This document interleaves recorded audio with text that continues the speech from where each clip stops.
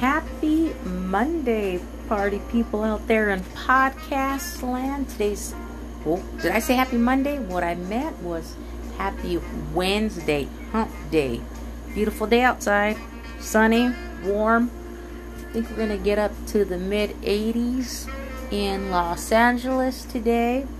I was watching the news this morning, and I saw that the governor's opening up more and more. Mayors are opening up more and more as each day goes by. You know, some of the beaches are going to be up for sunbathing again versus, having to stay in movement. I saw the exercising folks hit the beaches as I made my travels through the coast these past few days, and as long as you kept moving. And I don't know if you're like me, but can I have a seat? Can I sit down? Can I enjoy, just some time in the sun, get some B12 naturally? But I'm looking forward to things opening with, of course, a nice dose of apprehension, to say the least. But I'm praying everything goes well. I'm praying, that everybody overall be okay, and judgment is used and wisdom is used, should I say, not so much judgment, but wisdom is used as they judge when and what to open as the days, weeks, and months go by. But anyways, beautiful day outside. I guess, our fun fact would be things opening back up accordingly. And so I would, just go online or turn on the news to see what's open, what's not open, and what's going to open. But today's hero, I think, more so than ever, is all of our parents and guardians who had to step up and homeschool their children, and especially those ones who were still holding down a job, still having to make sure their child and children's education was consistent. They couldn't go to school, they couldn't send them to school. But as this week wraps up, the Glendale School District, and in the weeks to come, different school districts are wrapping up this school year. Hats off to the guardians, to the moms, the dads, the grandparents, and anyone who stepped up and played a role in just being there for these kids who were, learning from home, away from their friends, on the Zoom meetings, and checking in with their teachers and doing their assignments, and just, staying on top of things. I get that no one's going to fail this semester, but it's still a challenge nevertheless, and you just pray that your children have, gotten what they needed out of this semester, because their teacher wasn't there. But I think it was a reminder that parents are their child's first teacher. So I think it was totally back to the basics. Totally back to the basics. And the parents had an opportunity just to reconnect with their children and perhaps relearn things about their children and learn things about their children, because children grow up so fast. So parents, we've been so busy just, providing that home for their children, that, keeping in touch with them, and hey, what's your interest? What's your favorite song? What are some of the names of your friends? What are some of the things you miss about school? And, we always struggle with children not wanting to get out of bed to go to school. I bet there will be a little less of that when schools finally do open up, whether it be this fall or what have you. But I pray that the parents continue to hold it down, and they are the true heroes of today. Teachers slash parents slash kitchen workers slash field trip, and things like that. Everything that they provided extra for their children that they weren't used to doing, things like that. But anyway, I wanted to touch up on some of the issues that were going on. One of them was the police brutality that's been filmed more and more which is good. I'm glad that there's footage to show and to shine more and more spotlight. And it's not a new thing. I think police brutality and police killing black lives and killing minorities and killing in general, that's not justified. That's an overkill for whatever reasons. I think it's always been. It's just we have these things called cell phones. And I swear each year that goes by, the quality of cameras in our cell phones gets better and better. The Galaxy Note 10 has one of the best cameras that I've ever had in a cell phone. But in a culture where society is shining light, a brighter light, on police just losing their minds to a point where they're killing innocent lives. It's horrific, but it's always been so. Like, it's waking up people. It's waking up a society, a group of people, the United States and the world, to be like, to sit back and really regurgitate everything that's popping off, to think about everything and how hurtful it is to the life a police person would take. And I saw something and I read something that said, if for every life lost that a police person has taken away, for every life lost, if 2 police lives were lost, things would stop. And I mean, you know, that, like, I just thought about that. Forever Trayvon Martin's life taken away, 2 officers' lives would be. And I mean, I know that's extreme, but, like, you know, they said it would stop. And it would probably, I mean, not that it will come to that, or that it should, or whatever, but I get an eye for an eye. I do. And I also get that vengeance is mine, says the Lord. So, you know, there has to be balance in that too. But that thing just struck out to me, and I do believe if that was the case, it would stop. Police brutality would stop. Racial profiling would stop. And, you know, I read something else that, you know, one of the police persons, I don't know if it was a man or a woman, but Chris Rock said that police are quick to say, you know, don't judge all police by the actions of a few, that not all cops are like that. But if cops in general, for that every one bad cop, that there should be 2 to stand up and just fight against it, because it'll start from the police department before it could ever overflow onto a society. So if a cop is checked by another cop, because before they even hit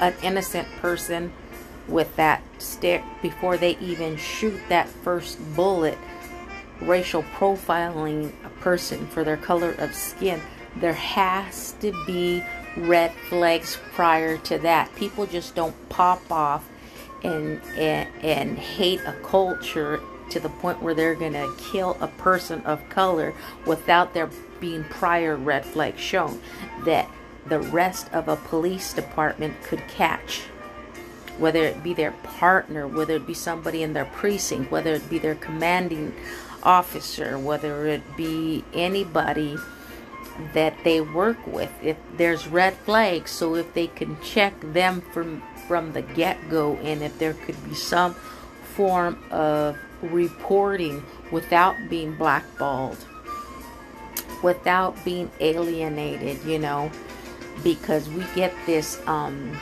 police protect police.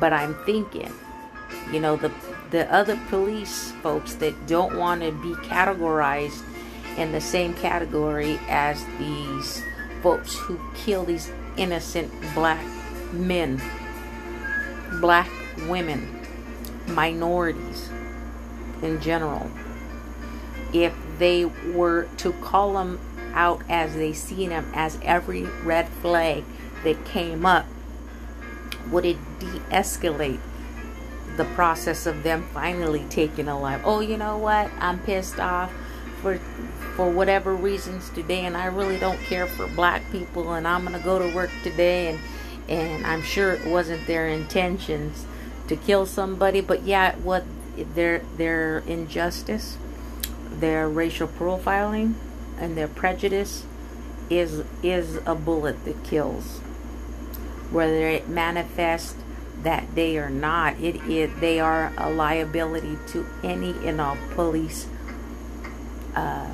agencies.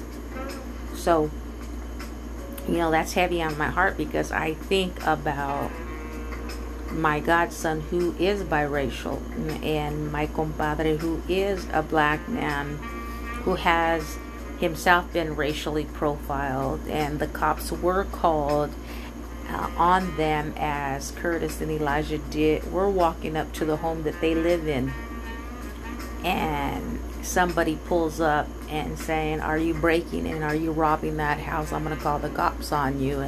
And these are two guys, and my godson is a big dude. He's a beast. I mean, he hovers over the majority of us in the house. And you know, these men, these innocent men, these wonderful men, they're just walking into their house, but somebody's going to drive up and assume that they're robbing the house in daylight. Like, okay, this is not Compton, this is not Watts, this is not Somburo, this is Spar Heights. So when these two black folks, and I get that there's not a lot of black folks in their community, so they're just walking into their house, but somebody's gonna, you know, call them out and ask them such a question and racial profile them. And so it does hit home in a sense, absolutely. But like, my point is, there has to be red flags going on, popping off daily, that other officers who aren't in that extreme of I killed an innocent black man.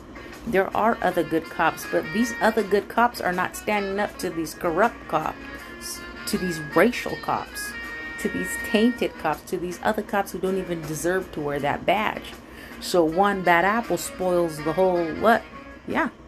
So that would be my issue right now. So yeah, they want, you know, the police department want not that light to shine so much on them, but somebody's not being held accountable.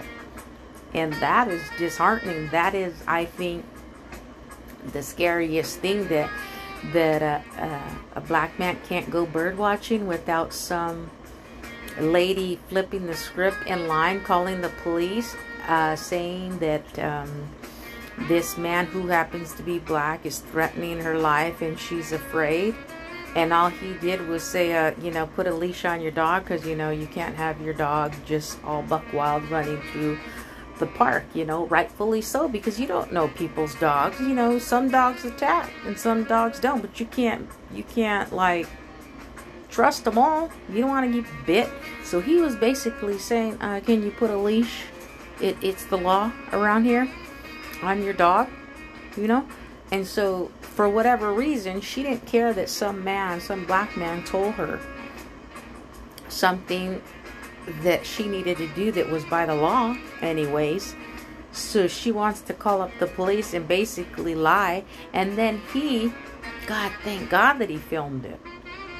And now this lady, the results to her stupidity and ignorance and viciousness was she lost her job. And I believe she even lost that dog that she was, you know, holding tightly by the leash, where this dog is just jumping around and getting almost hung by the leash and things like that, because at that moment she wasn't caring about her dog. She was just trying to create an environment to get this man who called her out on something that she was wrong about.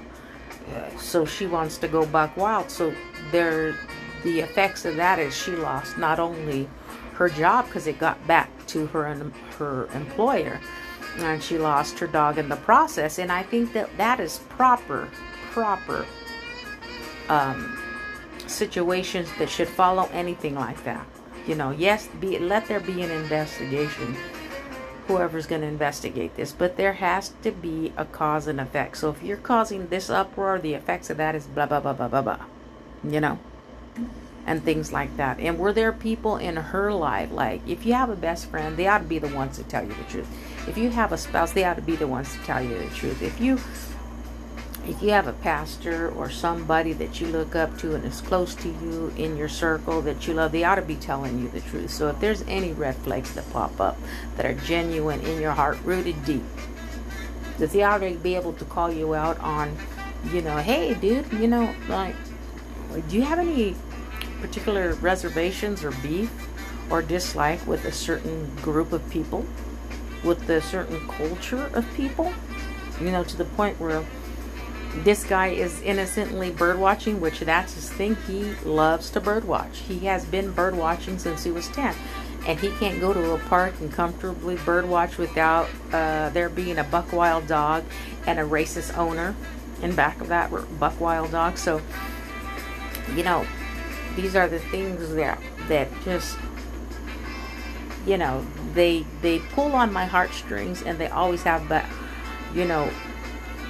we can't just post about them and leave it at that. There has to be a dialogue. There has to be some open forum for people to sit down and let's talk about this. Let's talk about not only how does this make me feel, how fearful this makes me, how uncomfortable some of the things that need to be brought up. But let's bring everybody to the table and let's sit down with our community. Let's just have the talk, And I'm going to be having a segment, an episode with my pastor that I will be bringing up, like how as a pastor in a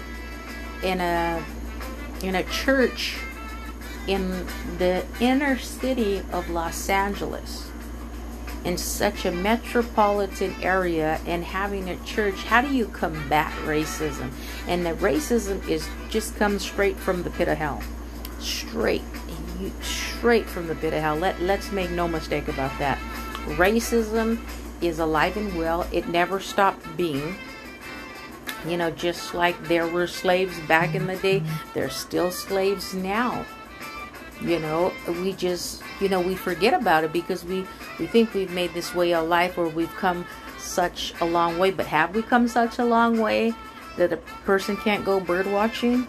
That a person can't breathe because your knee's on their neck and they're asking you and they're telling you, hey, I can't breathe, please, I need air, and you're still going to keep your knee of hatred on them to the point where they lose their life? I just would want to open up this dialogue, and bring folks to the table. Let's talk about this.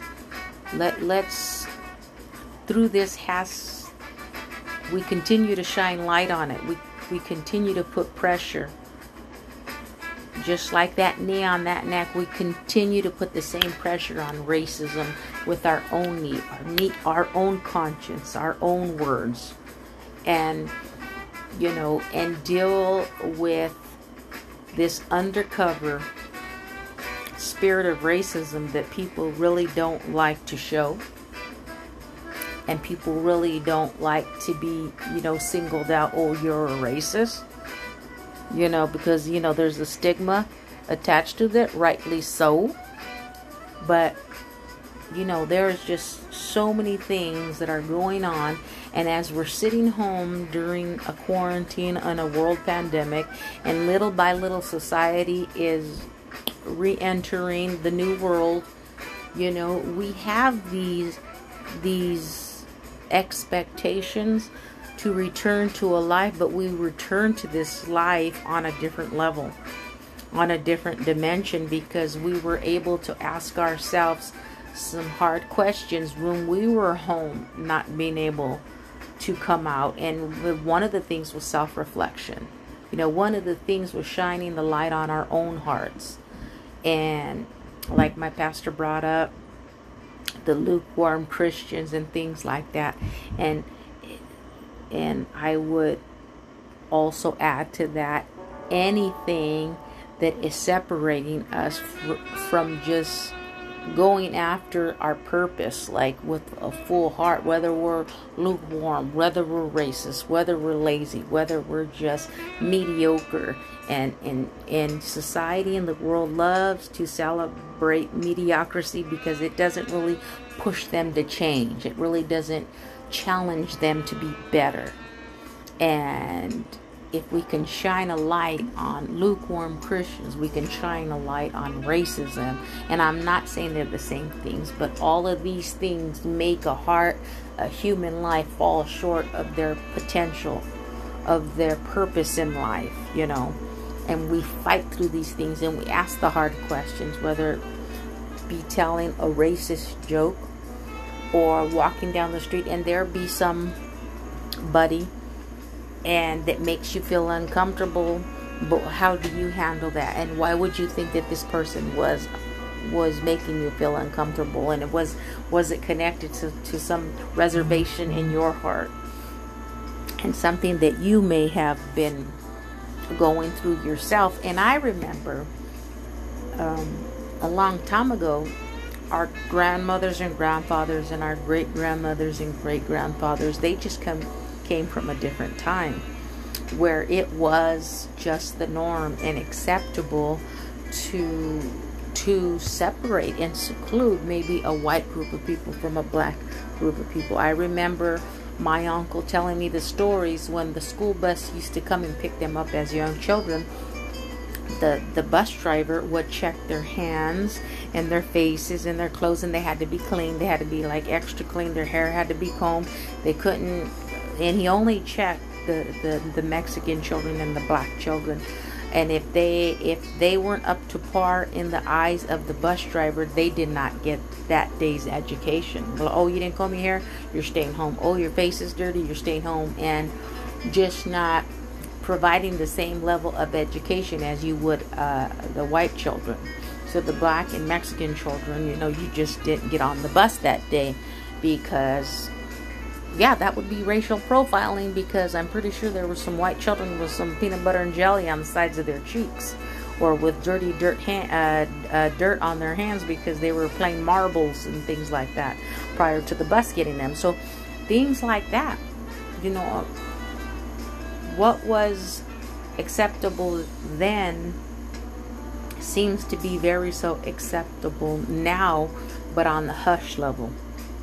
But on the let's just not talk about that because it makes us uncomfortable, you know. And for the white folks that aren't racist, that do love everybody and anything, you know, how, you know, they feel bad too. They're like, look, don't judge me because these officers, and I feel their pain. I really do. I really do. So there's just so many levels and so much depth to bring to the table to even have a conversation and to even initiate a conversation. But I think a conversation needs to be had in all communities, in all cultures, even if it's around your dinner table and you're talking to your children because they're watching the same news as you watch if they're at age appropriate.